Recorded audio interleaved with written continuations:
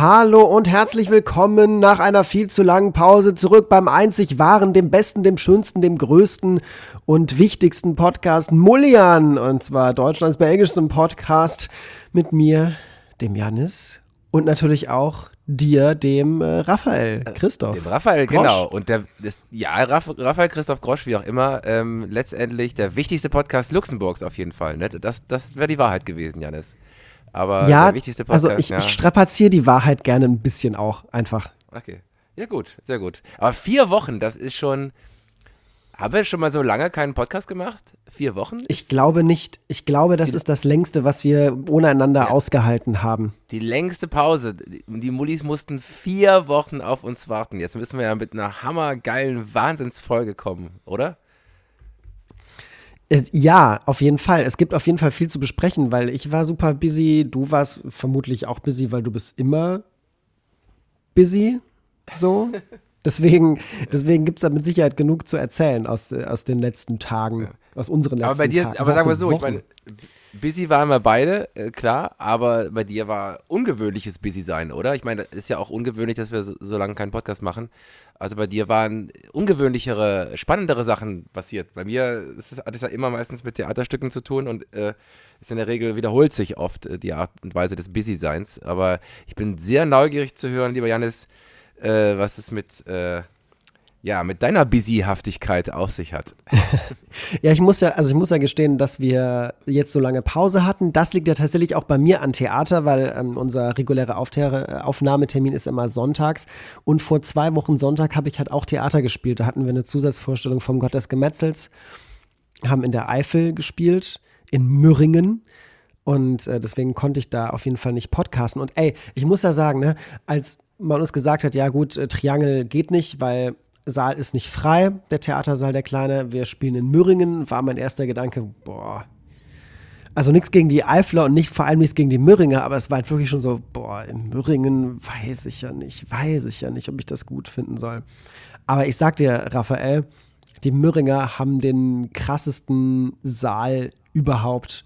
Das ist unfassbar. Du kannst da mit deinem Lieferwagen, so haben wir das gemacht, schön hinten rein, dann öffnest du ein Garagentor und direkt hinter diesem Garagentor ein paar Meter weiter ist ein Lastenaufzug. Und dann packst du einfach deinen Kram die paar Meter vom Auto in den Lastenaufzug und der Lastenaufzug, weißt du, wo der hinfährt? Auf die Bühne. Der fährt einfach direkt auf die Bühne, durch die Decke. Da geht dann einfach die Mitte der Bühne hoch und dann zack, ist da dieser Lastenaufzug drin und kannst deinen Kram direkt auf die Bühne räumen. Alter Vater, cool. In Mürringen. Aber ist das denn modern, war das ein ganz moderner Bau oder war das denn schon Nein, ganz neu. Ach, Nein, cool. Das Ding ist komplett neu gebaut worden. Ja, war wirklich wahnsinnig und auch richtig schöne, super große Bühne, so wie man es sich wünscht, mit vernünftigen schwarzen Vorhängen und perfekt vorinstallierter Lichtanlage und so weiter und so fort. Und obwohl die Organisation Menschen für Menschen, zu deren Gunsten wir da gespielt haben, nur, glaube ich, knapp 2,5 Wochen vorher mit der Werbung angefangen hat, waren irgendwie fast 200 Leute da. Also es war super geile Stimmung, waren super gut drauf. Es war einfach geil. Hat einfach richtig, richtig Spaß gemacht. Ja, cool, das freut mich. Also, ich meine, wir haben ja eine ganz krasse Geschichte, ne, Jannis, wir zwei wieder mal. Ich war ja diesmal tatsächlich in Ostbelgien. Ich meine, der Running Gag ist ja, ich habe dich noch nie auf der Bühne gesehen. So, das ist der Running Gag, der noch nie passiert ist. Und jetzt waren wir ganz knapp dran. Ganz knapp, weil ich war in Ostbelgien, als du aufgetreten bist. Aber meine Mutter hatte Geburtstag, und ich bin sehr selten auf dem Geburtstag meiner Mutter. Und das war irgendwie ein großer Geburtstag und dies und das. Und deswegen konnte ich nicht zu deiner Vorstellung kommen. Und das hat mich natürlich da geärgert, weil ich ja geografisch unfassbar nah an der dran war. Also, ich weiß nicht, wie weit Mürringen von Eupen entfernt ist, aber es war schon sehr nah dran. Ja, also das ist tatsächlich ein witziger wie gleichzeitig auch unfassbar trauriger Zufall, dass sich das genau so ergeben hat, dass deine Mutter ausgerechnet am Sonntag ihren Geburtstag feiern sollte. Das war einfach Pech. Es war einfach scheißen Pech. Ja, aber ich meine, ich freue mich natürlich trotzdem von dir zu hören, dass es so gut war. Also, dass auch die Rahmenbedingungen so gut waren. Das ist ja auch immer, ich finde es immer wichtig, so einen professionellen Rahmen zu haben, wenn du dann eine tolle Bühne hast mit toller Technik und wo alles wunderbar funktioniert, dann da spielt es sich auch sehr oft schöner einfach unter diesen Bedingungen. Wie war denn die Vorstellung insgesamt? Also war das denn genau auf dem gleichen Level wie davor oder wie war es für euch? Hat ja auch ein bisschen gelegen zwischendurch. Es hat zwischendurch ein bisschen gelegen und wir haben auch nur einmal kurz geprobt am Tag vorher. Und es waren ja doch irgendwie 5 Wochen dazwischen und 5 Wochen ist gleichzeitig eine lange Zeit und irgendwie auch keine lange Zeit. So, man hat das Gefühl, ja, wir haben das ja noch gespielt vor einem Monat, alles gut, aber auf der anderen Seite hat man es halt auch eben 5 Wochen lang nicht gespielt, aber es hat alles super funktioniert. Wir haben auf dem gleichen Level gespielt wie auch in Seid. Wir haben uns richtig hochgepusht vor dem Auftritt. Das Publikum hatte wahnsinnig viel Spaß. Wir waren aber natürlich auch, weil, ne, wenn man so ein Stück schon ein paar Mal miteinander gespielt hat und dann weiß man irgendwann ganz genau, an welchen Stellen man noch so ein paar zusätzliche spontane Gags bringen kann, weil man halt genau weiß, okay, egal was ich jetzt mache, meine Mitspieler werden davon nicht total verunsichert sein und können damit umgehen mit der Situation und sind da so gefestigt drin. Und das hat halt besonders Spaß gemacht, weil wir halt zwischendurch immer mal wieder so kleine Stichelchen gegen die Eifel setzen konnten. Natürlich, also rein nett, natürlich nicht bösartig. Was wir halt machen mussten, weil es in Mürringen war und das war halt super lustig, weil das Publikum da halt super drauf eingestiegen ist und wir auch gegenseitig das einfach super lustig fanden, wenn einer von uns spontan mal wieder irgendwas rausgehauen hat. Und das sind irgendwie die schönsten Vorstellungen, wo man halt wirklich spielt, auch mit dem Text. Selbst bei einem Stück wie Gott des Gemetzels, das eine super krasse Spannung erfordert, weil es halt nur Dialog ist und die darf man nicht brechen lassen. Und wenn man es irgendwie schafft, diese Spannung zu halten und trotzdem gleichzeitig noch so ein paar kleine Extras mit reinzubringen, ist es einfach ein super schönes Gefühl, weil da spielt man dann wirklich miteinander. Ich bin sicher, da brauche ich dir nicht zu erklären, du weißt mit Sicherheit, wovon ich rede. Ja, das ist das Schöne, wie du selber sagst, also wenn mal etwas liegt und wenn man so eine Rolle ein bisschen gelegen hat, dann setzt sie sich auch nochmal, man kann sich nochmal anders damit auseinandersetzen, das wird vertrauter alles, auch wenn man es öfter gespielt hat und dann kann man tatsächlich loslegen und zu spielen. Das ist ähnlich vergleichbar mit der Musik. Also wenn du ein Musikstück irgendwie perfekt beherrscht am Instrument oder so, dann kannst du irgendwann anfangen, auch da auf der Basis zu improvisieren und ein bisschen, weil du einfach sicher bist in dem Bereich. Aber trotzdem ziehe ich den Hut bei euch, weil ich finde 4 Wochen oder 5 Wochen gelegen, da kann auch das eine oder andere in Vergessenheit geraten. Also das ist schon auch nicht zu unterschätzen, wenn man das so lange nicht gespielt hat. Und es ist auch super, dass das so gut gelaufen ist. Und wie viele Leute passen denn da rein in diesen Saal? Also die hatten tatsächlich auch Stühle für 160 oder 170 Leute hingestellt und am Ende haben sie noch ein paar dazugepackt einfach. Also man kann da noch mehr Leute reindrücken, auch in Sitzplätzen, weil da wirklich groß ist, dieser Saal. Ich weiß es tatsächlich nicht. Also ich glaube, Sitzplätze bekommt man mit viel Wollen vielleicht so 250, 260 rein, aber vielleicht auch mehr, ich kann das so schwer einschätzen. Ist auf jeden Fall ein super, super schöner Saal und wir haben auf jeden Fall alle Bock, da nochmal auch zu spielen in der Zukunft und überlegen schon, ob wir es demnächst einfach abwechselnd machen. Einmal dann Triangel und einmal Mürringen oder so. Müssen wir mal schauen. Aber war auf jeden Fall eine richtig, richtig tolle Erfahrung an dem Sonntag, weswegen wir nicht aufnehmen konnten und nachholen ging auch nicht, weil ich halt am Montags direkt weg war wieder. Ja, also deswegen haben wir eben uns auch entschlossen, da irgendwie nichts zu verschieben oder irgendwas oder irgendwelche Solo-Folgen zu machen, die schon in der Vergangenheit jetzt nicht das Geilste waren. Sondern wieso? Gesagt, okay, Olli Kirschfink fand unsere Solo-Folgen immer total spannend und würde am liebsten nur noch Solo-Folgen hören von uns. Unbedingt, ja. Nur noch? Damit haben wir auch den Olli erwähnt. Nein, also deswegen haben wir gesagt, okay, sind wir konsequent, setzen wir einfach einmal aus und dadurch werden dann 4 Wochen daraus. Ja, aber es gab ja noch einen zweiten Grund, lieber Janis, ne? Es war ja nicht nur das Theaterstück, denn dann warst du ja weg.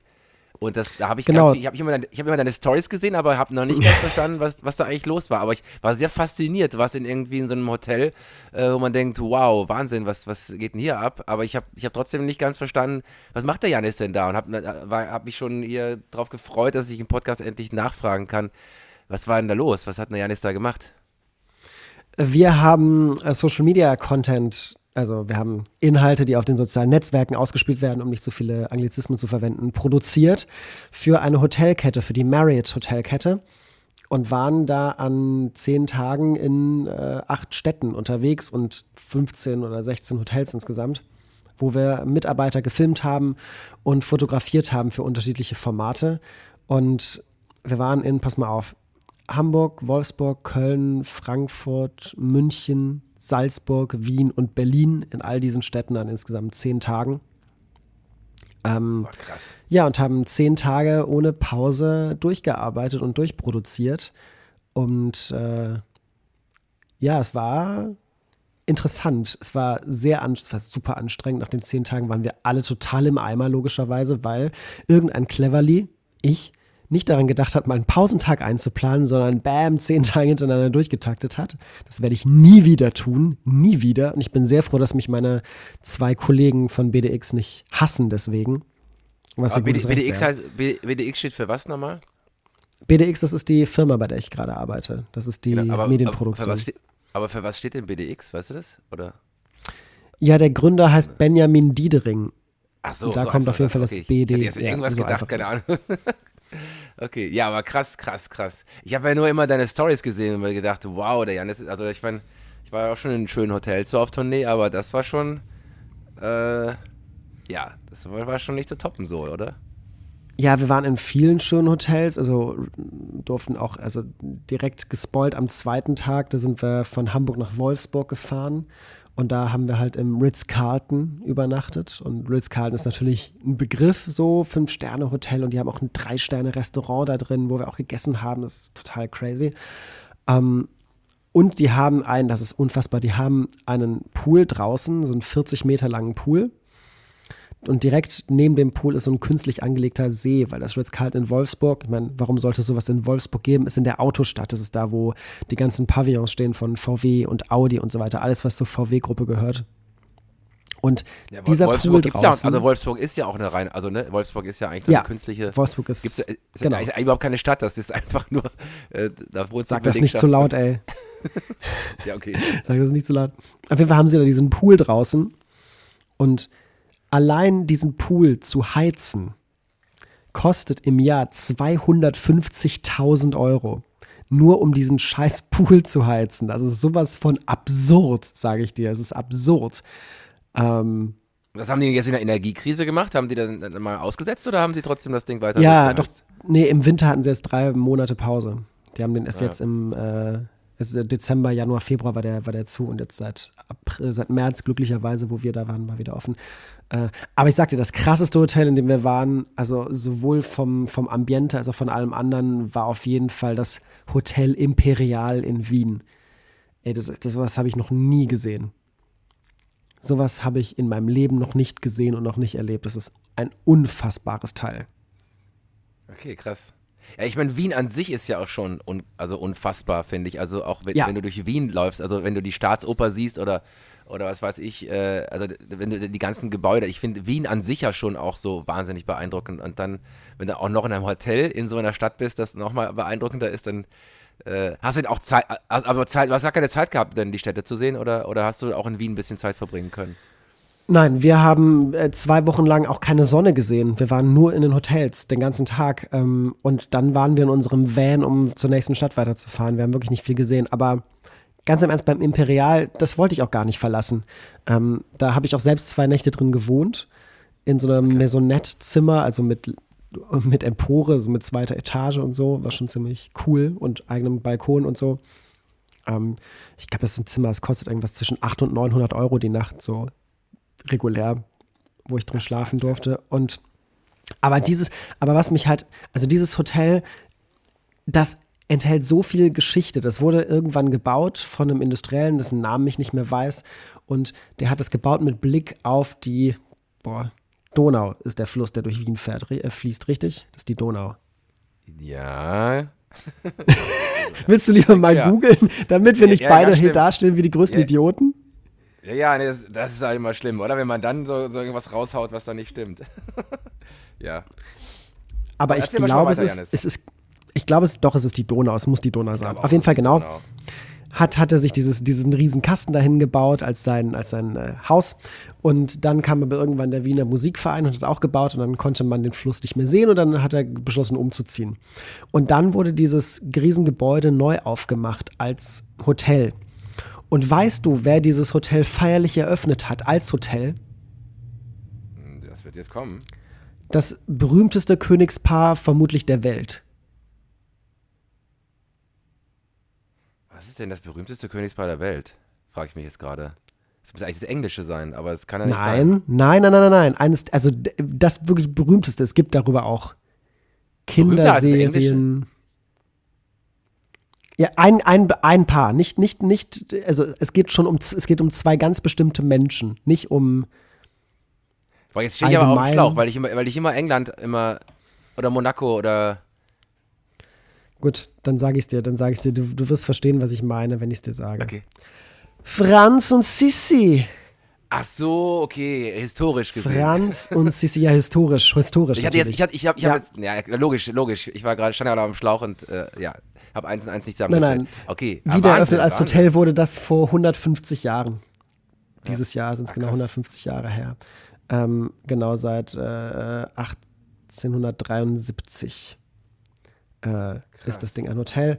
Und das ist halt eine Destination für Stars und Staatsoberhäupter dieser Welt. Es ist unfassbar. Wir durften einen Blick werfen in Gästebücher und haben das dort auch gefilmt, zusammen mit dem alten Chef-Concierge, der unfassbare Geschichten auf Lager hatte. Und der öffnete dann Bücher und da sind dann Unterschriften drin von Walt Disney aus den 20ern und alles Mögliche. Also unfassbar, was für große Namen da schon gewesen sind. Und wir haben halt auch gedreht in so einer richtig schönen großen Suite, wo wir halt auch wussten, dass da auch schon Könige und Königinnen drin zu Gast waren. Und man hat in diesem Haus einfach die Geschichte so sehr geatmet und gespürt. Das war wirklich atemberaubend. Und er hat dann auch einfach Geschichten erzählt, so wie zum Beispiel, dass irgendwann Michael Jackson da war in diesem Hotel und der wollte gerne durchs Burgenland fahren, weil er gedacht hat, er möchte sich in der Nähe von Wien ein Schloss kaufen. Also ist ein Kollege aus der Patisserie mit seinem Privatwagen, weil Michael Jackson gesagt hat, ich kann jetzt nicht mit einer Limo herumfahren, alle Leute werden mich erkennen, so, dann verfolgen uns die Paparazzi. Und dann hat halt einfach einer der, ich glaube, Mitarbeiter aus der Patisserie ist es gewesen, gesagt, ich habe meinen Privatwagen hier. Dann haben sie ihn aus dem Personaleingang hinten rausgeschmuggelt in dieses kleine Auto. Das war halt wirklich so ein kleines irgendwas 0815 Auto. Ja, und dann sind Michael Jackson und der Mensch aus der Patisserie einfach in diesem Privatwagen durchs Burgenland gefahren und haben sich Schlösser angeguckt. So, solche Geschichten haben sich da halt abgespielt. Und der ehemalige Concierge, Michael Moser heißt der, übrigens, egal welches Hotel man geht, wenn man diesen Namen fallen lässt, dann kriegen die Leute schon so einen ehrfürchtigen Blick. Die hatten zum Beispiel häufiger auch Wes Anderson zu Gast. Ich weiß, du bist nicht so der große Filmschauer, aber Wes Anderson sagt dir vielleicht trotzdem was. Grand Budapest Hotel zum Beispiel hat er gemacht. Das ist so ein Regisseur mit so längeren blonden Haaren, der immer bunte Kordanzüge trägt. Quasi. Und als er diesen Film gemacht hat, Grand Budapest Hotel, hat er vorher bei dem Concierge aus dem Imperial angerufen, bei dem Herrn Moser, und hat gesagt, hättest du vielleicht Lust, irgendwie vorbeizukommen und eine kleine Rolle in meinem Film zu spielen? Und das ist ein Hollywood-Film, das ist eine Riesennummer. Wes Anderson ist einer der bekanntesten Regisseure der Welt. Und er hat einfach nur gesagt, an dem Wochenende ist Wiener Opernball und der Concierge vom Imperial kann das Hotel nicht verlassen, wenn Opernball ist. Und hat dann eine Rolle in einem Hollywood-Film abgesagt, weil er gesagt hat, nee, ist Opernball. Geht nicht. Kann ich nicht machen. Und trotzdem ist er erwähnt. Also, wie gesagt, du schaust ja quasi nichts von Gehalt, aber falls du doch mal Lust bekommen solltest, dir Grand Budapest Hotel anzugucken, mach das, denn da wird der Herr Moser, auch wenn er nicht vorkommt, namentlich erwähnt, um ihm halt Tribut zu zollen. Und das ist wahnsinnig lustig. Und wir haben so viele andere Namen noch. Charlie Chaplin stand auch in diesem Gästebuch und noch so viele andere, Lady Gaga, Barbra Streisand und so weiter, Lionel Richie. Ich könnte jetzt 100 Jahre lang Namen aufzählen. Und sich diese Geschichten erzählen zu lassen und in diese Unterschriften und Signaturen und Widmungen in diesen Büchern zu sehen, das war schon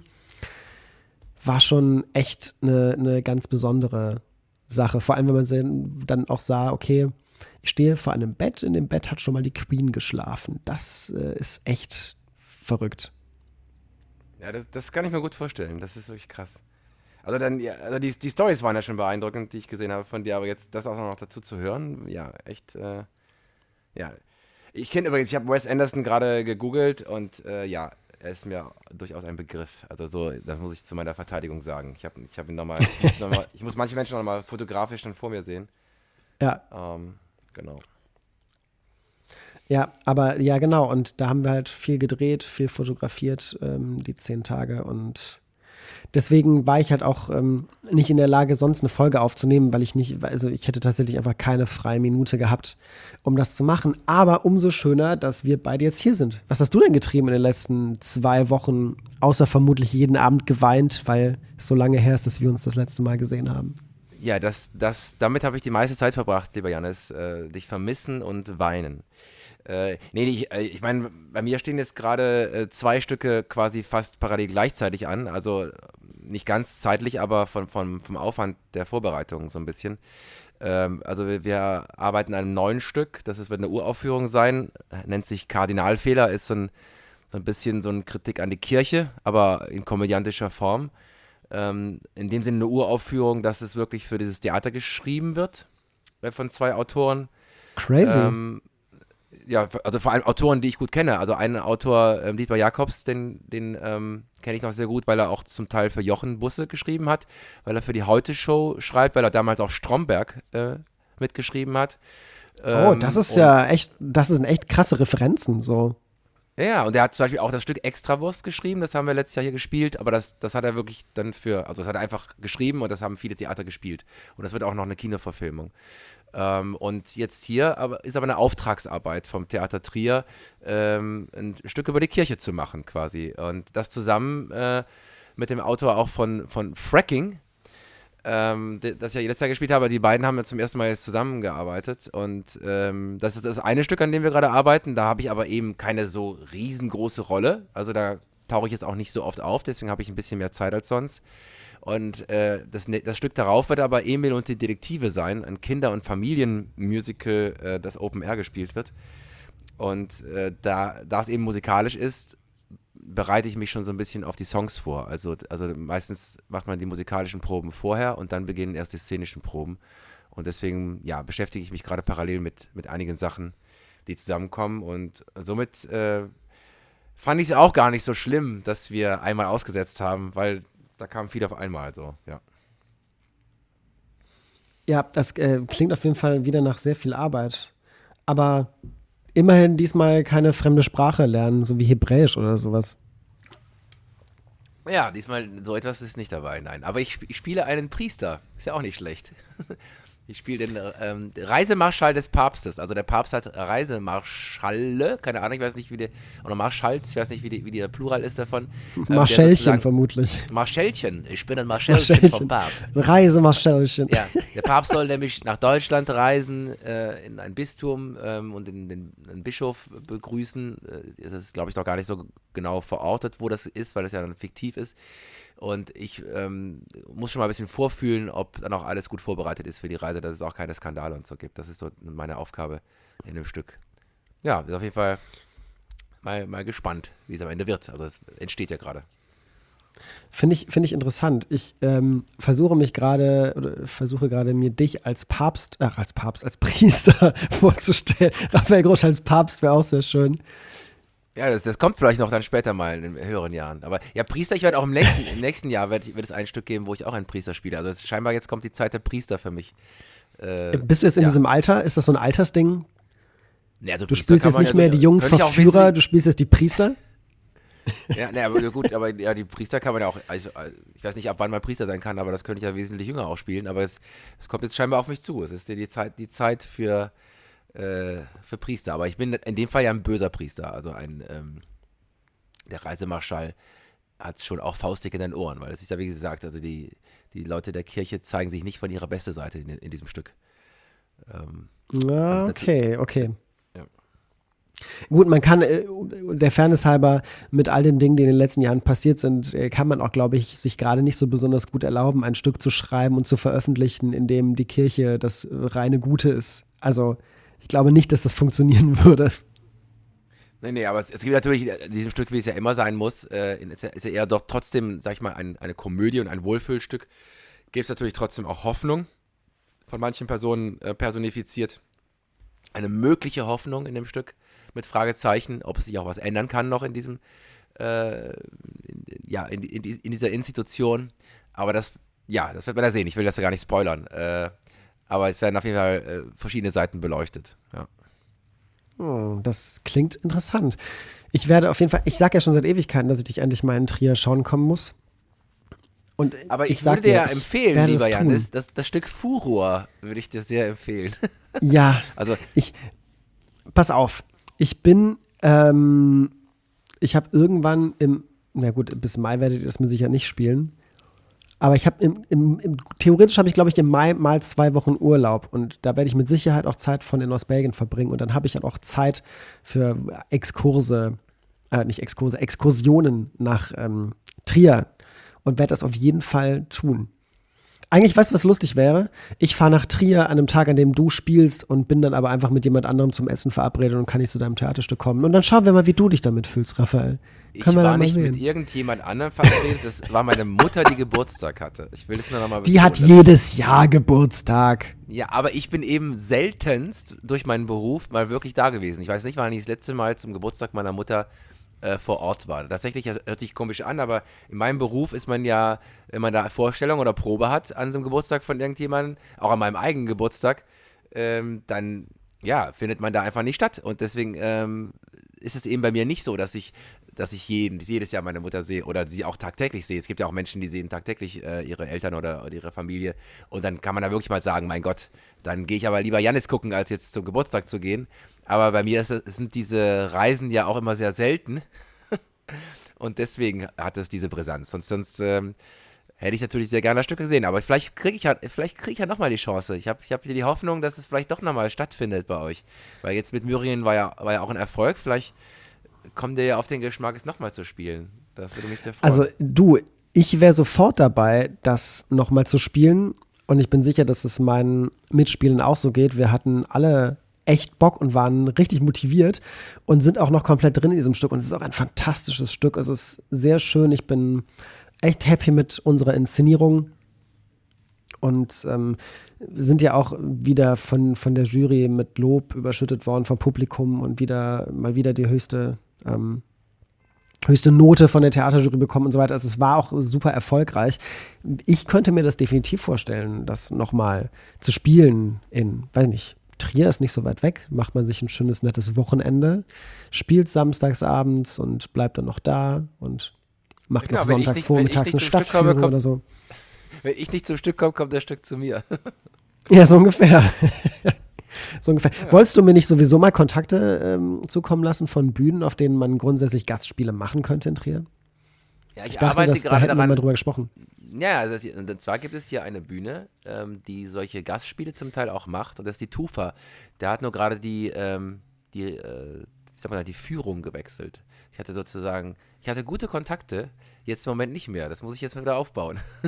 Ja, mach das mal. Vielleicht schaffst du es ja dann tatsächlich irgendwann eines unserer Stücke zu sehen. Aber vielleicht nächstes Jahr. Wobei es gerade sowieso schwierig ist, von nächstem Jahr zu sprechen, weil ich ja noch gar nicht weiß, wie ich eingebunden sein kann in Zukunft noch in das Theater Gaudium. Es wird sich ja auch alles noch herausstellen müssen, aber ja, irgendwann Im Moment klingst du ja sehr gut in deinem neuen Job. Ich meine, okay, das war jetzt ein ganz besonderer Eindruck. Ich meine, das macht er jetzt ja nicht jeden Tag im Hotel Imperial filmen und so. Aber trotzdem, guck mal, was du jetzt allein durch den neuen Job jetzt gerade auch erlebt hast, das ist ja irgendwie auch geil. Was war denn eigentlich konkret deine Aufgabe? Also was hast du denn quasi konkret, was war dein Aufgabenbereich? War das Filmen oder was hast du gemacht? Ich filme überhaupt gar nichts, das überlasse ich den anderen. Ich habe zum einen habe ich die Kampagne ausgearbeitet, die wir da jetzt gemacht haben und die Formate entwickelt und konzipiert. Also ich habe das alles gemacht. Okay. Und vor Ort war ich zum einen der Fotograf. Irgendwie. Okay, der Fotograf, ja, in dem Sinne. Ja. Und habe gleichzeitig auch Redaktion gemacht bei den Videoformaten, weil es halt darum ging, dass wir da ganz bestimmte Informationen aus den Leuten oder Geschichten aus den Leuten rauskitzeln mussten. Und das war halt auch dann mein Job. Also ich hatte so eine Doppelrolle. Und das habe ich dort gemacht. Und ja, es stimmt, mein Job gefällt mir sehr gut. Allerdings habe ich echt gemerkt in den letzten Tagen, wie sehr mir der Westen fehlt. Und soll jetzt gar kein Ostbashing sein. Ich bin heute viel zu seicht unterwegs. Ich habe gerade gar keinen Bock, irgendwen zu bashen. Stimmt, du hast das Wort Arschloch noch nicht eingebracht heute in die Folge, Janis. Ich möchte es nur kurz noch erwähnen. noch gar nicht. Ich fühle mich auch gerade gar nicht danach, irgendjemanden so zu dissen. Aber nee, ich vermisse den Westen, ich vermisse NRW. Ich vermisse natürlich vor allem auch die Nähe zu meiner Family und so. Deswegen mal schauen. Also ich tease hier gerade keine Kündigung an, ne? Also nicht, dass mir das jetzt irgendwie fehlinterpretiert wird. Aber ja, mal schauen, wie sich das mit dem Lebensmittelpunkt so allgemein ergibt.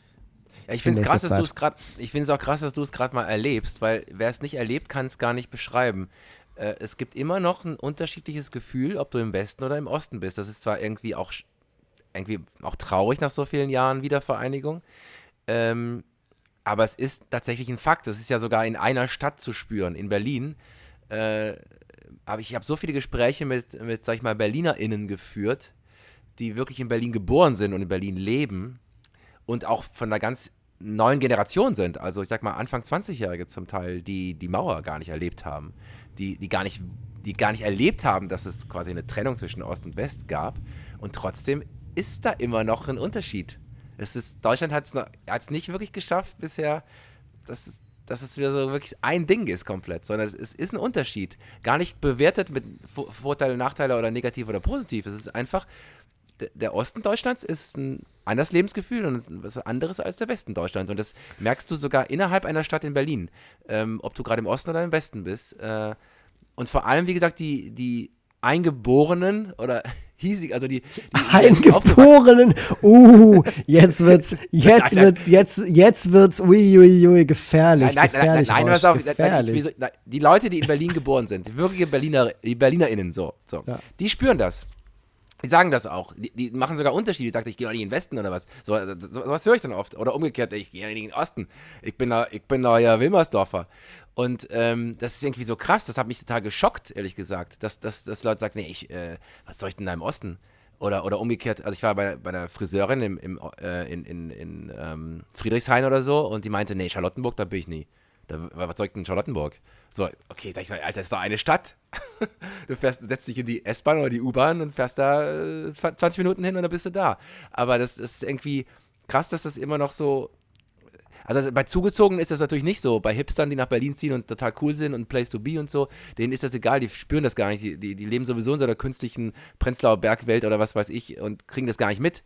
Aber wenn du quasi da mal fühlst bei den Menschen, die eigentlich die Stadt ausmachen und wo die aus der Stadt herkommen, ist die Mauer immer zum Teil auch in den Köpfen und es macht einen Unterschied. Das finde ich irgendwie auch schockierend. Und in den Herzen, Raphael. Ja, ich meine, es gibt ja auch, also es vererbt sich ja auch zum Teil solche Gefühle oder es erzieht sich weiter rein, also man kriegt ja von den Eltern und Großeltern auch die alten Geschichten natürlich mit, das spielt bestimmt auch immer eine Rolle, oder noch ein bisschen erzählt wird, wie es damals war und so, und ja, aber da gibt es immer noch, also da gibt es viel aufzuholen, finde ich, zwischen Ost und West. Das ist immer noch nicht so, wie es sein könnte. Aber naja. Das ist tatsächlich sehr richtig. Wobei, nee, auf jeden Fall ist es auch sehr interessant. Ich glaube, bei mir hat es weniger was damit zu tun, dass es hier der Osten ist, weil Leipzig ja schon so eine Insel ist. Im Osten auch irgendwie so eine Enklave. Stimmt, ja. Aber nee, bei mir ist es halt wirklich eher die allgemeine Entfernung, würde ich fast meinen. Wobei auch die Leute hier die sind schon sehr. Ich weiß, ich will das gar nicht in einer Weise sagen, die irgendwie schlecht klingt, aber ich bin ja durchaus gehöre ja auch zu diesen furchtbar linksgrün versifften Menschen, die sagen, Konservationismus ist irgendwie manchmal ein bisschen schwierig, denn die Welt ändert sich und wir müssen uns mitändern und wer an alten Dingen festhält, der kann halt einfach nicht funktionieren. Aber Leipzig ist schon sehr links. Und ich meine damit gar nicht so linksextrem. Das ist gar nicht das, was ich meine. Aber Leipzig ist so eine Korthosenstadt. Ich kann das gar nicht besser beschreiben. Aber die Leute, also hier gibt es halt sehr viele Menschen und vor allem sehr viele junge Menschen, die so sehr öko-alternativ auch sind. Und das ist eine Mentalität, die ich fast noch schwieriger finde als die klassischen Ossis. weiß nicht, Aber vielleicht ist da logischerweise auch ein Kontrastprogramm.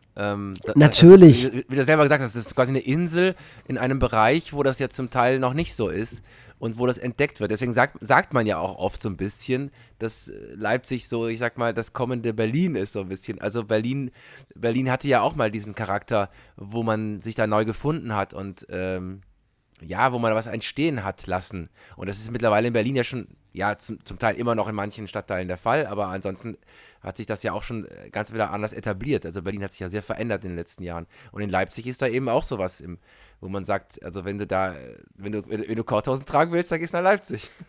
Ja, es ist halt, ich will ja auch jetzt gar nicht alle Leute schlecht reden, die Korthosen tragen, so, aber ich habe selten so viele Menschen gesehen, die einfach nur Studenten sind, aber aussehen wie Obdachlose. Es tut mir leid, wenn ich jetzt wieder so gemein klinge, aber es ist halt einfach so. Ich kann da gar nichts, das ist gerade kein aktives Bashing. Ich weiß noch nicht, wie ich mich anders ausdrücken soll. Und das ist halt so eine ganz besondere, eine ganz besonders linksfeministische Mentalität. Und wie gesagt, links super, Feminismus super, super, alles cool, aber hier kommen sehr viele Faktoren so zusammen, die sich vermischen. Und das ergibt Leute, mit denen ich so semi-warm werde, muss ich gestehen. Ich verstehe. Aber ich meine, letztendlich ist es ja der Kontrast zu dem genauen Gegenteil, der ja auch im Osten, also wo der Osten ja oft, sag ich mal, mit Vorurteilen zu arbeiten hat.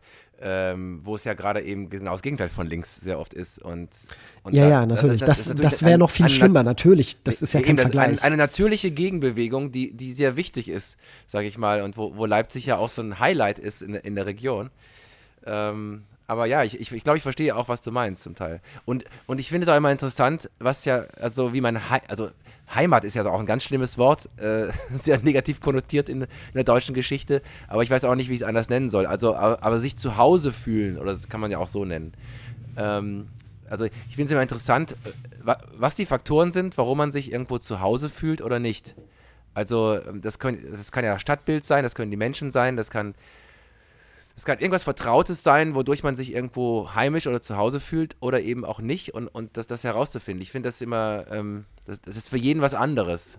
Ich weiß nicht, was es bei dir so ist, aber wodurch man sagt, hier kann ich sein, hier kann ich mich zu Hause fühlen. Und das ist für viele Menschen sehr unterschiedliche Faktoren. Das ist richtig. Ich habe letztens ein Buch gelesen, da ging es, ich will das jetzt nicht auseinanderklamüsern, soll man selbst lesen, Mitternachtsbibliothek, kleine Empfehlung von mir. Aber da geht es halt auch sehr viel um so Themen wie bereuen und seinen Platz nicht finden und irgendwie das Gefühl haben, man hätte jede Entscheidung in seinem Leben falsch getroffen, bla bla bla. Und da ist am Ende so ein bisschen die Quintessenz so, dass der Ort, wo man vielleicht hingehört, im Zweifel der Ort ist, wo halt Menschen sind, die einen lieben und von denen man Kraft bekommt. Und dass das irgendwie für viele Leute auch das Zuhause-Ding ist, weil man halt da wirklich seine Energiereserven auflädt, weil man da sehr viele Leute hat, die einem eben genau die Gefühle geben, die man braucht, um halt zu Kräften zu kommen. So. Und bei mir ist es zu 100% das. Deswegen bin ich auch gerade wieder so ich glaube, ich müsste meinen Lebensmittelpunkt vielleicht wieder mehr Richtung Belgien verschieben oder so. Aber zumindest in die Nähe, weil ich halt genau weiß, dass da irgendwie der ganze Haufen ist. Und der wächst auch weiter. Nämlich gestern Abend, Raphael, als ich in der Oper saß und den Schlussakkord der Oper genossen habe, hat meine beste Freundin ihren zweiten Sohn zur Welt gebracht. Das heißt, diese tollen Menschen werden auch noch immer mehr, die da Verstehe. leben. Ja, krass. Aber jetzt eine andere Frage. Glückwunsch an dieser Stelle übrigens, falls du, liebe Sina, das hörst, nochmal auf diesem Wege. Herzlichen Glückwunsch. Unbekannterweise auch Matti. Von mir natürlich. Unbekannterweise von mir auch Glückwunsch. Aber lieber Janis, was hast du denn in der Oper gemacht? Also wie kam es dazu? Hast du gesagt, ich gehe jetzt mal in die Oper? Oder wie kam der Opernbesuch zustande? Also ich komme irgendwie, wenn ich ganz ehrlich bin, nie eigenständig auf die Idee, in die Oper zu gehen. Ich werde oft mal mitgenommen oder so und ich mag es auch gerne, in die Oper zu gehen. Also ich bin dann auch, wenn ich in der Oper bin, finde ich es geil. Aber ich käme jetzt nicht auf die Idee, in die Oper zu gehen, lustigerweise. Ich habe eine klassische Musikerin kennengelernt und wir haben halt überlegt, ob wir irgendwas irgendwie machen und dann kam mir halt Oper in den Sinn und ich war schon seit 12 Jahren nicht mehr in der Oper, das ist schon Ewigkeiten her und Leipzig hat halt eine sehr schöne. Ja. Und deswegen haben wir aber beschlossen, hinzugehen und war auch cool. Also ich ich würde mir eine Oper nicht jede Woche angucken, aber ab und zu finde ich das echt schön. Und auch wenn das nicht meine Gesangsrichtung ist, kann ich trotzdem dem, was die da leisten, sehr viel abgewinnen und kann das dann auch genießen, so eine Erfahrung. Und ja, genau zu dem Moment, als natürlich, weil es war ein Shakespeare-Stück, es war Othello, Okay. genau zu dem Moment, wo da jemand gestorben ist, wurde auf der anderen Seite, 600 Kilometer weit weg, jemand geboren. Und das fand ich irgendwie, weiß ich nicht, sehr schönes, Das ist ein schönes Bild, finde ich. sehr schöne Geschichte. Ist ein schönes Bild, ja. Ja, ein schönes Bild. Also ich meine, so ist es ja auch. So, das repräsentiert ja quasi das Leben. Gleichzeitig, also das Yin und Yang quasi. Es wird gestorben und geboren. Das ist das Leben so. So ungefähr, ja. Gleichzeitig, nee, krass. Und dann auch noch das Stück Othello, ja, krasses Stück. Ich kenne das natürlich auch als Theaterstück und finde den Iago eine Traumrolle im Sprechtheater. Oh, ich habe ja. das als Oper noch nie gesehen. Aber das gehört auf meiner wie nennt man das, Bucketlist, steht auf jeden Fall irgendwann mal den Iago zu spielen in Othello. Genauso wie den Salieri in Amadeus, der ist ja auch also oft sind das die bösen Rollen, die interessanteren Rollen, auf die ich auch immer mehr Bock habe. Und, Natürlich. Ja, du wolltest das sagen, Janis? Nee, nein, ich habe nur gesagt, natürlich. Also, sind die, klar. Nee, weil ich kann ja kurz eine Brücke nach Wien schlagen, weil ich habe sehr spät erst Opernerfahrung gemacht, also ich habe auch nie eine Oper gesungen, sondern eine Oper konsumiert. Und mein erstes Mal Oper war tatsächlich erst im Abi, auf Abi-Reise. Und das war tatsächlich in Wien, um den Kreis zu schließen. Ding Dong, bei mir auch. Und in der Wiener Staatsoper auf Abi-Reise Don Giovanni. Das war meine allererste Oper. Und ich bin sehr dankbar, dass ich natürlich erstens in dieser Kulisse, muss man auch wieder davon sprechen, also nicht nur das Hotel Imperial ist geil, sondern auch die Wiener Staatsoper ist unfassbar geil. Und dann sind die Wiener Philharmoniker ja auch weltweit, gehören sie zu den Besten. Und, oder man muss ja mittlerweile sagen, Wiener PhilharmonikerInnen, würde ich eher sagen. Auf jeden Fall gehören sie zu den Besten weltweit. Also in dieser Kulisse, in dieser Qualität, die allererste Oper zu erleben, macht natürlich dann Lust auf mehr. Und da bin ich sehr dankbar dafür, weil das habe ich wirklich sehr genossen und ich fand es sehr beeindruckend. Und habe deswegen auch habe immer wieder mehr auch dann mal Opern angeschaut. Aber ich weiß, dass es sehr oft bei Menschen so ist, wenn die allererste Theater- oder Opernerfahrung schlecht ist, und da gibt es ja genügend Beispiele, wo man auch ein langweiliges Erlebnis hat oder irgendwie nur einpennt oder was weiß ich, oder denkt sich, ach scheiße, dann glaubt man ein Leben lang, das ist Oper oder das ist Theater und geht dann nicht mehr hin. Und deswegen ist es eigentlich immer gut, wenn man so schöne und gute erste Erfahrungen macht. Und das ist ja in Leipzig ähnlich, oder Leipzig oder auch in Dresden, wenn du da in die Oper gehst, da erlebst du einfach geile Sachen. Und Ja, total. da ist die Messlatte natürlich auch hoch, weil da gehst du vielleicht in irgendein Provinztheater dann später und bist enttäuscht, dass es nicht das Level hat dann. Aber trotzdem besser so als andersrum. Weil ich weiß sehr viele Menschen in meinem Umfeld, die sagen, nee, ins Theater gehen wir nie, das machen wir nie. Dann haben die irgendwann mal irgendwie, was weiß ich, ein schlechtes Stück gesehen oder so. Oder auch schlechte Schauspieler oder Schauspielerinnen, was ja durchaus häufiger mal passiert. Und dann ist das abgehakt so als, nee, Theater ist nichts für mich. Und das kann natürlich auch mit Oper passieren und so. Deswegen der Appell an Menschen, dem Ganzen auch einen zweiten Versuch oder einen dritten Versuch zu geben und vielleicht sich gute Sachen anzuschauen. Ja. Genau, und falls ihr eine schlechte Theateraufführung gesehen habt und deswegen dem Theater abgeschworen habt, dann fahrt entweder nach Trier oder nach Hause oder nach zum Möhringen. Theater Gaudium. Oder nach Mürringen. Oder nach Mürringen manchmal, wenn das Theater Gaudium das spielt, und das wird euren Glauben an das Theater wiederherstellen. Übrigens, Theater, apropos, ich erinnere mich immer noch gerne an das schönste Feedback oder das lustigste Feedback, was wir je bekommen haben nach einem Theaterstück. Und zwar ist es der Vater einer meiner Mitspielerinnen, der nach einer sehr gesellschaftskritischen Aufführung von einem wirklich auch sehr intensiven und emotional anstrengenden Stück zu mir kam und meinte nachher, ja, war sehr gut, aber also ich persönlich, ich gucke ja lieber Theater für dumme Menschen. Fand ich einen sehr, sehr, sehr schönen Satz, den ich bis heute gerne zitiere. Das ist ein geiler Satz, ja. Also ich kenne das eher nicht so intellektuell ausgedrückt, sondern ich kenne das eher so, boah, nee, ich will ja lieber mal lachen. Also das höre ich sehr oft bei einem gewissen Publikum, dass sie lieber zum Lachen ins Theater gehen oder bei einer musikalischen Produktion. Also so ein bisschen Wohlfühltheater. Kann ich ehrlich gesagt auch nachvollziehen, dass manche Menschen sagen, wir haben genug mit Krieg und Gedöns und alles gerade in den Nachrichten zu tun. Ich möchte einfach nur mal einen schönen, seichten, leichten Abend haben. Kann ich auf jeden Fall auch nachvollziehen. Aber das ist eine sehr, sehr schöne Formulierung auf jeden Fall, die du da jetzt da gehört hast, ja. Ja, ich kann es auch verstehen, wenn man einfach so ein bisschen Eskapismus möchte. Das sind halt das ist die Stücke, sehr schönes die Wort, Janis, ja. Ja, das sind halt die Stücke, die, finde ich, am wenigsten Spaß machen zum Spielen. So, ich bringe gerne Leute zum Lachen, aber ich möchte schon, dass da noch ein bisschen Anspruch dabei ist. Und da sind halt dann so Stücke wie der Vorname oder halt auch eben der Gott des Gemetzels halt prädestiniert für, weil da sowohl gelacht wird, aber es halt trotzdem sehr anspruchsvoll und ernst eigentlich zugeht auf der Bühne. Das hat so ein bisschen das Beste aus beiden Welten, finde ich. Das sind Finde ich so auch das die Geilste, also wo einem das Lachen im Halse stecken bleibt. Und das ist auch für mich die interessantesten Stücke. Weil auch aber auch selbst bei uns bei Furor, wo es ja auch richtig zur Sache geht, und das ist überhaupt kein humoristisches Stück. Das ist wirklich, da geht es einfach gnadenlos zur Sache. Und sowas spiele ich auch sehr gerne. Aber trotzdem findest du auch in so einem Stück immer, selbst wenn es gar nicht so geschrieben ist, Momente, wo es lustig wird oder wo es unfreiwillig lustig wird oder wo Situationskomik entsteht, wo man sich vielleicht als Publikum gar nicht traut zu lachen. Aber das liebe ich eben auch. Den Humor noch in solchen Situationen. Das ist dann so, da merkst du auch im Publikum solche Momente wie, darf man da jetzt lachen oder nicht? So. Das finde ich immer sehr geile Momente. Ja, davon gibt es beim Gott des Gemetzels auch einige, weil die sind schon echt böse und lassen sich auch zu einigen rassistischen Äußerungen hinreißen und so weiter. Es ist schon, ich schwärme immer noch von diesem Stück. Ich glaube, wir müssen das irgendwann müssen wir das nochmal spielen. Ja, ich finde es immer schade, wenn man einen Aufwand betreibt, einen Probeaufwand und dann es nicht oft genug spielt. Und das, ich komme ja aus dem Ensuite-Bereich, das weißt du ja. Also ich habe ja vorher immer Stücke sehr oft gespielt, extrem oft. Und da war das für mich immer eine schöne Balance, so kannte ich das.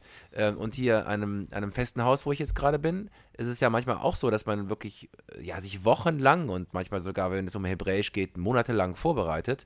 Und dann spielt man das Ding am Ende 7-mal oder so. Und ich wäre, hallo? Also, ist ja nicht sehr wirtschaftlich gedacht, aber da habe ich oft mit zu kämpfen, weil ich mir denke, das muss man eigentlich so viel öfter spielen.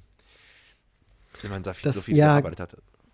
Ja, das kann ich total verstehen. Ich würde unsere Stücke auch am liebsten dann 10, 12 Mal wenigstens machen, aber dafür haben wir halt auch einfach dann nicht das Publikum in Ostbelgien, um als Leinenbühne so oft zu spielen, schlicht und ergreifend. Oh, aber wo du bei Aufwand bist, fällt mir eine nette kleine Geschichte zu ein. Und zwar haben wir bei unserer Hoteltour auch in Köln Halt gemacht. Und wir saßen irgendwann abends in Köln zusammen und haben noch einen Kölsch getrunken und ein Freund von mir aus Köln ist auch noch dazu gekommen. Und ich habe mich dazu verleiten lassen, nochmal in eine dieser ganz, ganz furchtbaren, und ich möchte das hier betonen, ganz, ganz furchtbar, tut es nicht, Dating-Apps reinzuschauen, die es ja so gibt. Also die mit T anfängt? Nee, nicht die, eine andere, es war eine andere. Die mit B anfängt. Die mit B anfängt, genau, eine Dating-App, die mit B anfängt, wo ich jetzt direkt dazu sagen möchte, ich habe mittlerweile keinerlei Apps mehr auf meinem Telefon, weil die halt ganz furchtbar sind und weil das alles Kacke ist und so. Aber ich habe an diesem Abend reingeguckt und habe dann angefangen mit einem Kölsche Mädchen zu schreiben, die da irgendwie was irgendwie gematcht haben in der Zeit. Und ich habe auch später irgendwie noch mit ihr telefoniert und so weiter, das war irgendwie ganz cool. Und sie meinte halt, dass sie noch zu dieser Generation gehört, die gerne Briefe schreibt und so. Und sie meinte, ey, wenn du willst, gib mir irgendein Postfach durch und dann schicke ich dir einen Brief, wenn ich Zeit habe. Und ich habe ja dann hier eine Adresse gegeben, wo sie es hinschicken kann und habe aber auch nicht mehr dran gedacht, weil ich halt unterwegs war und ich kam dann Donnerstagabend hier wieder an, spät abends und bin aber nur ins Bett gefallen und gestern gestern war Samstag, am Freitag meinte eine meiner Mitbewohner, naja, das ist übrigens auch ein bisschen Post und es war cool, weil ich habe sowieso auf was gewartet, noch auf wichtige Briefe Und zwischen den wichtigen amtlichen Briefen lag ein Brief in so einem Diddelmaus-Umschlag. Und in diesem Diddelmaus-Umschlag war ein Diddelbriefpapier. Und dann hatte sie mir tatsächlich aus Köln einen kurzen Brief geschrieben auf altem Diddelbriefpapier, was sie, glaube ich, seit Kindestagen noch irgendwo zu Hause bei ihren Eltern hatte liegen. Und so von wegen Aufwand. Fand ich sehr schön, habe ich mich wahnsinnig drüber gefreut. Und ich finde, es ist eine wahnsinnig lustige Geschichte. Ja, krass. Auch was es auch für eine Bedeutung bekommt, ne? Also auch ich will auch eine Postkarte bekommen aus dem Urlaub, eine handgeschriebene Postkarte. Ja. Finde ich, also früher war das ganz normal, dass man im Sommer Postkarten ohne Ende bekommen hat. So, wenn man so alt ist wie ich, war das noch normal. Und jetzt ist es ein absolutes Highlight, wenn du auch zum Geburtstag oder zu irgendwelchen Anlässen in deinem Briefkasten eine Karte oder einen Brief habe ich jetzt schon lange nicht mehr bekommen, leider. Aber das ist natürlich, also handschriftlich verfasst, das ist halt schon mit Liebe, das ist schon was Besonderes. Das kann ich gut nachvollziehen, da werden Erinnerungen wach. Das ist schon schön. Ja, genau. Ich weiß auch nicht, wann ich doch, ich weiß schon, wann ich das letzte Handgeschriebene bekommen habe, da erinnere ich mich nur einfach nicht so gerne dran. Aber stimmt, so im Grundschulalter war das halt so ein Ding, damals, als man auch noch auf Diddelpapier, ich weiß nicht, ob du je Diddelblätter gesammelt hast. Ich hatte das auf jeden Fall. Gesammelt habe ich es nicht, aber das ganze Diddle hat in mir Erinnerungen gerade hervorgerufen. Also ich war auch Nutzer dessen, aber das ist schon länger her. Und natürlich hast du zahllose Liebesbriefe von Verehrerinnen auf Diddelpapier bekommen, weil Raphael Christoph Frosch schon immer ein kleiner Herzensbrecher gewesen ist. Die haben zum Teil geduftet. Nein, aber Nach haben die geduftet. Gerade geht das ganz schlimm in so eine Richtung von getragener Unterwäsche, die man verkauft. Nee, aber das wird jetzt eklig, Janis. Wir reden hier von der Zeit, von einer unschuldigen Zeit, wo ich noch ganz jung war. Da hat man noch nicht an sowas gedacht. Hallo? Also mit Duft meinte man, also hat man ja früher sowas, Rosenduft, keine Ahnung, also weißt du, wo man irgendwie noch ein Parfüm dazu, oder es gab auf jeden Fall Post, die hat gerochen, aber gerochen klingt immer so negativ. Ja, das ist schon recht, das wird so sexuell konnotiert. Aber ich weiß es doch nicht. Ich würde es doch gar nicht geduftet merken. Geduftet ja, hat's. Aber wenn man kann ich Duften ja nichts sagt, mit anfangen. Ja, wenn man Duften sagt, dann denkt man nicht an Sex. Ich bin einfach behindert. Nein, aber ich meine, wenn ich jetzt Duften sagen würde, also gerochen klingt schon, ja, da hast du recht, das klingt nach getragener Unterhose. Als würde es stinken, und wenn es duftet, klingt schon immer so ein bisschen pervers. Ja, ich komme ja nicht mehr raus, der Nummer. Die Briefe waren parfümiert.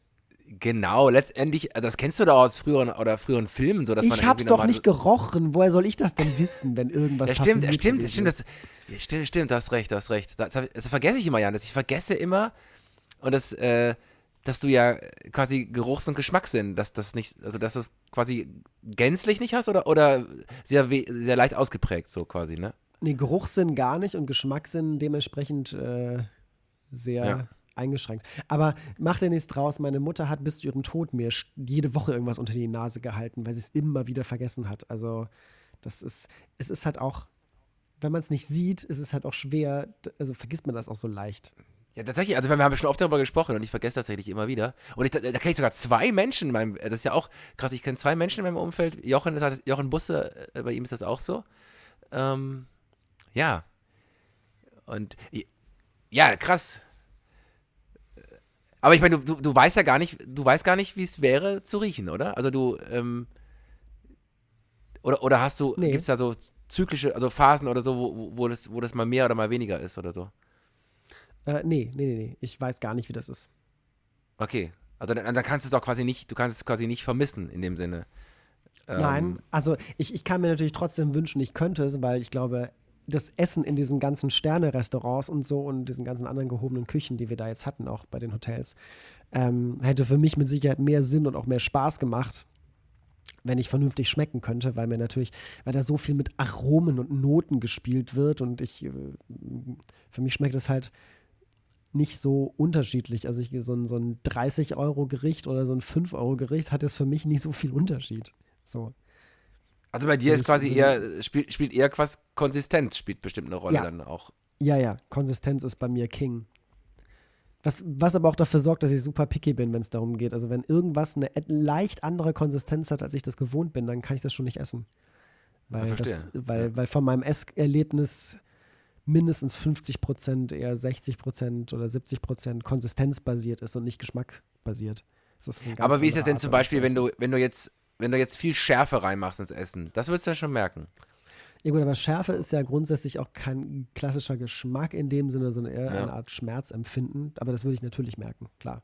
ja. Aber Deswegen ist esse es ich denn so, gerne dass du das indisch dann und so brauchst? weiter. Ich esse Ja, tatsächlich sehr okay. gerne Ja, indisch und mexikanisch und ja. so alles, was halt sehr, sehr intensiv gewürzt ist, weil da kommt bei mir halt dann auch was an. Zwar auch da immer nur sehr basisch, also nicht basisch im Sinne Gegenteil von sauer, sondern so von wegen Basis und so. Also sehr grundsätzliche Infos nur an, aber es kommt halt was an, weil es halt viel ist. Das ist schon mal gar nicht so schlecht für den Anfang. Ja, spannend. Da kann sich ja fast niemand wirklich reinversetzen. Außer wenn man stark erkältet ist, hat man das manchmal, dass man auch keinen Geschmackssinn hat. Da kann man es mal kurz nachempfinden. Und dann ist ja auch so, dass man oft zu Schärfe greift oder so, in einer gewissen Form. Um Das ist um es irgendwie richtig, ja. Ja, mitzubekommen. Ja, ja stimmt, Jan, es ist krass, dass ich das immer wieder. Du hast recht, weil man es nicht sehen kann oder so, weil das ist nicht konkret fassbar. Also es ist schwer, sich aus seiner Perspektive vorzustellen, sehr wahrscheinlich. Ja. ja, total, total. Aber ich habe bisher überlebt und ich werde auch in Zukunft überleben. Aber genau um wieder das Thema zurück also Klammer auf, Klammer zu, von wegen duftende Briefe oder so. Letztendlich haben wir ja schon oft in unseren Podcast-Folgen jetzt ja, über analog, also ich sag mal das Stichwort analog geredet, sowohl in der Fotografie wie im Musik hören, dass man Platten wieder gerne hört oder so. Ja, Und so, dazu gehört für mich eben auch ein Brief schreiben. Das ist einfach ein ganz anderer Akt, auch den zu schreiben, auch zu lesen oder anzufassen oder aufzumachen, den Umschlag aufzumachen, keine Ahnung. Das ist so ein physisches Erlebnis im digitalen Zeitalter, das auf jeden Fall so ein Highlight und auch irgendwo eine Wertschätzung mit sich bringt, weil da hat sich jemand ja wirklich Mühe gemacht, ein Papier zu nehmen, handschriftlich zu verfassen, das in den Umschlag zu bringen, eine Briefmarke drauf zu machen oder wie auch immer. Kann man auch mittlerweile anders machen, aber das zur Post oder in irgendeinen Briefkasten zu bringen, zu schicken, dass es dann bei dir ankommt. Das ist einfach eine ganz andere Geschichte, als eine WhatsApp zu schicken. Und total, ja, total. Ich fand mich auch sehr gerührt, ähm, dass jemand, wie gesagt, ich meine, es ist ja doch ein Aufwand. Die ist hingefahren, die hat sich von ihren Eltern dieses Briefpapier mitbringen lassen, hat ihn geschrieben, hat eine Briefmarke besorgt, ist zur Post gebracht und so. Für einen Menschen, den sie persönlich gar nicht kennt. Und deswegen ist das ist halt schon was wert, finde ich, weil man halt einfach Zeit investiert in einen anderen Menschen. Und ich finde, es gibt keine schönere Form von Anerkennung, als wenn Menschen dir das Kostbarste schenken, was sie haben. Und das ist nun mal eben Zeit. So. sehe ich genauso wie du. Also Und nur, das ist dass ich jetzt keine eine Briefe Nachricht an schreibe. alle, das ist eine Nachricht an alle Anwälte und CEOs da draußen, die keine Zeit für ihre Frauen haben und ihnen teuren Schmuck schenken. Das ist kein Ersatz, Leute. Das ist kein Ersatz. Nee. Da gibt es auch ein tolles Buch, die 5 Sprachen der Liebe. Also wie zeigt man Liebe? Das klingt, Lach du jetzt. die fünf Sprachen der Liebe klingt so ein bisschen wie so ein sehr kitschiger Dreiteiler im ZDF-Fernsehen oder so. Nein, Jannis. Ich bitte dich, eben mir die getragene Unterwäsche daraus machen aus dem Rosenduft und dir 5 Sprachen der Liebe. Ne, das tatsächlich, das erklärt psychologisch gesehen, wie Menschen sich gegenseitig Liebe zeigen. Also Liebe wird ja unterschiedlich empfunden. Es gibt Menschen, die brauchen Liebe durch Zweisamkeit, durch körperliche Nähe. Manche empfinden Liebe als Wertschätzung, wie gesagt, materielle Wertschätzung und glauben damit ihre Liebe zu zeigen.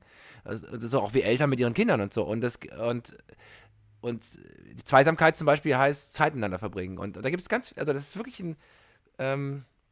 ich gucke gerade mal, weil ich immer so ein gefährliches Halbwissen habe. Gary Chapman heißt der. Die 5 Sprachen der Liebe. Ist wirklich zu empfehlen, Janis. Also du kannst darüber lachen. Es erklärt, also wenn du das verstanden hast, dann verstehst du die Kommunikation zwischen Menschen und auch die Misskommunikation zwischen Menschen. Weil sehr oft in Liebesbeziehungen, auch in Partnerschaften, in Freundschaften, in Beziehungen zwischen Eltern und Kindern, ist es sehr oft so, dass die eine Seite Liebe zeigt und die andere Seite das aber nicht als Liebe erkennt. So. Und das ist ein Problem. Man muss verstehen, was die andere Seite auch als Liebe empfindet. Und ich gebe natürlich recht, Zeit ist immer, also die Zeit miteinander zu verbringen, ist immer die beste Form natürlich. Weil Aber das gut, ja am Ende. ich werde mir das mal zu Ja. Gemüte führen. Ich werde deine Bewerbung hier, werde ich mir zu Herzen nehmen. Ja. Fuck, und jetzt ist tatsächlich es ist schon wieder soweit, Raphael. Ah. Jetzt haben wir die Schallmauer der einen Stunde. Das macht überhaupt keinen Sinn. Aber die Schallmauer der einen Stunde durchbrochen. Und zwar. Ja, aber Janis, da musst du noch eine Sache sagen. Ich muss eine Sache noch von dir wissen. Wirst du dieser Dame einen handschriftlichen Brief zurückschreiben? Also wirst du ihr auch antworten? Das sind zwei unterschiedliche Fragen. Nee, wirst du ihr wirst du ihr auch per Brief antworten? Ja. Handschriftlich nein. Weil ich die Handschrift von einem 8-Jährigen habe. Aber ich habe ja eine Schreibmaschine. Ich habe übrigens auch eine scheiß Handschrift. Nein, aber ich habe ja eine Schreibmaschine und ich werde auf dieser Schreibmaschine einfach eine Antwort formulieren. Das ist schöner. Okay. Definitiv. Aber Janis, noch eine Sache, weil du hast jetzt Bumble, Entschuldigung, die App mit dem B hast du jetzt ja verflucht und so. Aber guck mal, was daraus entstanden ist. Also war doch alles gut. Nee, also ich habe auch, ich habe 2 Menschen in meinem Freundeskreis, die ich in den letzten Monaten kennengelernt habe, die ich mir da nicht mehr weg vorstellen könnte, die sehr wichtig für mich geworden sind und die ich tatsächlich auch über eine dieser Apps kennengelernt habe, wo sich halt einfach sofort klar war, okay, romantisch passiert da gar nichts, aber es einfach menschlich gut verstanden haben. Das heißt, ich kann diese Apps nicht zu 100% verteufeln. Einfach weil ich schon tolle Menschen kennengelernt habe, die wichtig für mich sind. Aber nichtsdestotrotz sind sie das Tor zur Hölle. Auch in der Hölle kann man Spaß haben. Das bedeutet aber nicht, dass die Hölle toll ist. Deswegen. Ja, und. Wir wissen ja beide, dass ich dass ich so ein bisschen Verfechter bin von analogen Dingen. Ne? Ja. Fotografie, Bücher, bla bla bla. Und es gilt auch für das Kennenlernen. Ich finde es viel schöner, jemanden nicht anzuschreiben aufgrund eines oder zweier oder meinetwegen auch 3er Bilder. Weil du machst ja im Prinzip nichts anderes, als aufgrund einer reinen Millisekunde dauernden Oberflächlichkeit zu entscheiden, ob ein Mensch deine Aufmerksamkeit verdient hat oder nicht. Und allein dieses Prinzip finde ich einfach ein bisschen abstoßend. So. Ich verstehe dich, aber ich habe ähnliche Erfahrungen gemacht wie du. Also ich habe auch einige Menschen über diese Apps kennengelernt. Unter anderem ist daraus auch schon eine Liebesbeziehung entstanden, aber sehr oft auch Freundschaften. Und deswegen finde ich, es ist ja nur ein Weg von vielen, der ja dann am Ende zu reellem Leben führt. Also wenn der rein virtuell bleiben würde, würde ich ja sagen, ja, da hast du recht, ist ja sehr oberflächlich. Aber manchmal entstehen ja daraus Begegnungen, für die man jetzt gerade dankbar ist und die sonst vielleicht nicht stattgefunden hätten, weil man geografisch so weit voneinander entfernt ist oder wie auch immer und sich sonst nicht begegnet wäre. Und dann ist ja die Frage, finde ich immer nur, was machst du daraus? Wenn du daraus eine im echten Leben stattfindende Begegnung machst, die dann wertvoll ist, dann ist es am Ende völlig wurscht, wie sie zustande gekommen ist. Aber das ist vielleicht so meine Meinung dazu. Aber Nein, das ist ja auch alles vollkommen richtig. Trotzdem sind diese Apps böse. ist ja gut, Janis. Nein. Sind wir uns nicht einig. Lieber Olli, wir sind uns nicht einig. Der Janis und ich sind uns nicht einig. Nein, Dating-Apps sind ein Werk des Teufels. Aber Social Media ist ja auch ein Werk des Teufels. Also du kannst es immer so oder so nutzen. Ein Küchenmesser, mit dem kannst du jemanden umbringen oder eine tolle Speise sozusagen zustande bringen. Also man kann alles immer so oder so nutzen. Und Teufelswerk wird es nur dadurch, was man daraus macht. Richtig. Mit deinem Liebesbürger kannst du Kinder zeugen oder in die Steckdose stecken. Das sind beides Ideen, eine ein bisschen besser als die andere. Das ist halt immer so. Ja, aber deswegen finde ich diese Apps kein Teufelswerk, sondern ein Mittel unter anderem, Begegnungen stattfinden zu lassen. Aber ja, du hast recht, man kann es so nutzen, dass es Teufelswerk ist. Und dann wird es austauschbar und schnelllebig und oberflächlich. Auf jeden Fall. So wird es ja auch sehr oft genutzt. Genau. Und ich mag das einfach gar nicht. Ich glaube, ich bin mittlerweile in einem Alter, wo ich meine Prioritäten anders wo meine Prioritäten einfach anders sind, als zum Beispiel die von meinen Kollegen, weil sehr viele meiner Kollegen, meiner männlichen Kollegen halt Anfang 20 sind. Und mit Anfang 20 ist da vielleicht so der grundsätzliche Ansatz ein bisschen anders als bei mir. Mir ist meine Zeit und meine Energie zu kostbar, um sie in kurzfristige Begegnungen zu investieren, schlicht und ergreifend, weil das für mich keinen nachhaltigen Nutzen hat und deswegen ist mir das einfach zu blöd. Wohingegen meine 20-jährigen Kollegen, kann ich nicht alle über einen Kamm scheren und B klingt das jetzt böse, als ich es meine, aber die nehmen halt mit, was geht. So. Was man halt so macht mit Anfang 20, ist ja auch okay, ist ja auch alles schön. Aber aus dem Alter bin ich einfach raus. Das gibt mir einfach nichts. Ja, ist ja gut, dass du es für dich so weißt, auch so klar. Das ist ja auch echt gut. Ja. Richtig. So, jetzt haben wir 5 Minuten überzogen, was gar nicht so schlimm ist. Ja. Ganz furchtbar. Ja. Ich mache mich jetzt tatsächlich auch mal auf den Weg in der Hoffnung, dass vielleicht die Sonne gleich nochmal rauskommt hier in Leipzig. Und es war mir eine Freude. Eigentlich müssten wir noch länger reden, weil jetzt Pause war. Eigentlich hätten wir es eine 2-Stunden-Folge machen müssen. Aber wir verteilen unsere ganzen anderen Dinge einfach auf die nächsten Folgen, die so kommen.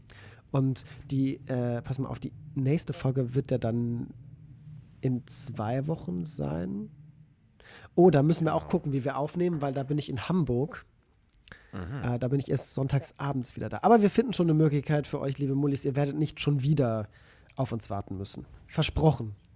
Ich verspreche das hoch und heilig. Und du hast ja auch schon danach bald Geburtstag, weil regulär kommt unsere Folge einen Tag vor deinem Geburtstag raus, lieber Raphael. Ja, eine einen Tag vorher Geburtstagsfolge. Ist doch sehr schön, ja. Kommt daher übrigens deine komische Zahlenversessenheit, weil du schon am 4.4. geboren bist? Ja, da fängt schon an. Ist es der 4.4.84? Nein, leider keine 74? 4 mit drin. Nein, du bist doch ein Kind, du bist 80er. Nee, 78. 78, okay. Ne, ich habe gedacht, du wärst in den 80ern. Nee, also du warst gar nicht so weit davon entfernt. Also du warst irgendwie davor, du hast übertrieben in beiden Richtungen. Ja, aber du hast recht, damit fängt schon an, 4.4. Da ist schon der Zahlenfetischismus schon durch meine Geburt gezeigt. Der Keim des Fetischismus wurde gesät. Sehr schön. Genau. Oh, ja, schön. Gut. Janis, wie schön du formulieren kannst. Also, ich finde, das Wort der Folge ist Eskapismus. Finde ich ein wunderschönes Wort. Ja, und dann werden die Leute denken, oh Gott, in dieser Folge geht es nur um Eskapismus und sind da total irritiert, weil das einmal für 2 Sekunden Thema ist und danach nie wieder. Genau, du kannst ja auch die Folge so nennen, es geht nicht nur um Eskapismus. Nein, keine Ahnung. Mal gucken. Ja. Ja, Jan, es war ein Fest. Immer dann aufhören, wenn es am schönsten ist. Weil wir haben so viel Redebedarf, wir könnten noch eine weitere Stunde reden, machen wir aber nicht. Und wenn ihr wissen wollt, worüber wir noch weiter reden würden, müsst ihr in 2 Wochen wieder einschalten. So einfach ist das. Und dann, dann geht's weiter. Und bis es soweit ist, hört gerne in die letzten Folgen rein, falls ihr sie noch nicht gehört habt, oder hört sie noch einmal. Das sind wie guter Wein, die werden immer besser. Und schaut gerne auf unserer Facebook-Seite vorbei, falls ihr noch auf Facebook aktiv seid. Ansonsten schaut bei mir oder Raphael gerne auch bei Instagram rein. Und lasst uns Feedback da, lasst uns Liebesbotschaften da und nehmt euch ein Beispiel an der jungen Dame, über die ich gesprochen habe, und schickt uns Briefe auf Diddelpapier. Also wer uns tatsächlich einen Brief schicken will auf Diddelpapier, soll uns schreiben. Wir werden dann eine Adresse herausgeben, wo da ihr das hinschicken könnt. Das finde ich gut. Das machen wir so. Ja. Wir wollen jetzt Briefe von euch bekommen. Handschriftlich verfasst. Ja. Handschriftlich verfasst. Die hänge ich mir auch an den Kühlschrank. Zum Beispiel. Gut, Raphael, ich wünsche dir noch einen schönen Restsonntag. Beziehungsweise Montag. Also Montag natürlich. Wir sind ja live. Es ist ja Montag, Janis. Stimmt, ich wünsche dir eine gute Woche und ich wünsche euch Mullis eine tolle Woche und Los Wochos hieß es, glaube ich, war das Burger King oder McDonald's? Weiß ich nicht mehr. Ist auch egal. Habt eine schöne Zeit und wir hören uns in 2 Wochen am 3.4. Macht's gut. Bis in 2 Wochen. Tschüss, lieber Raphael. Tschüss, lieber Janis. Tschüss, liebe Mullis. Macht's gut. Bis in 2 Wochen. Macht's gut, ey. Tschö, wa? Tschö, wa?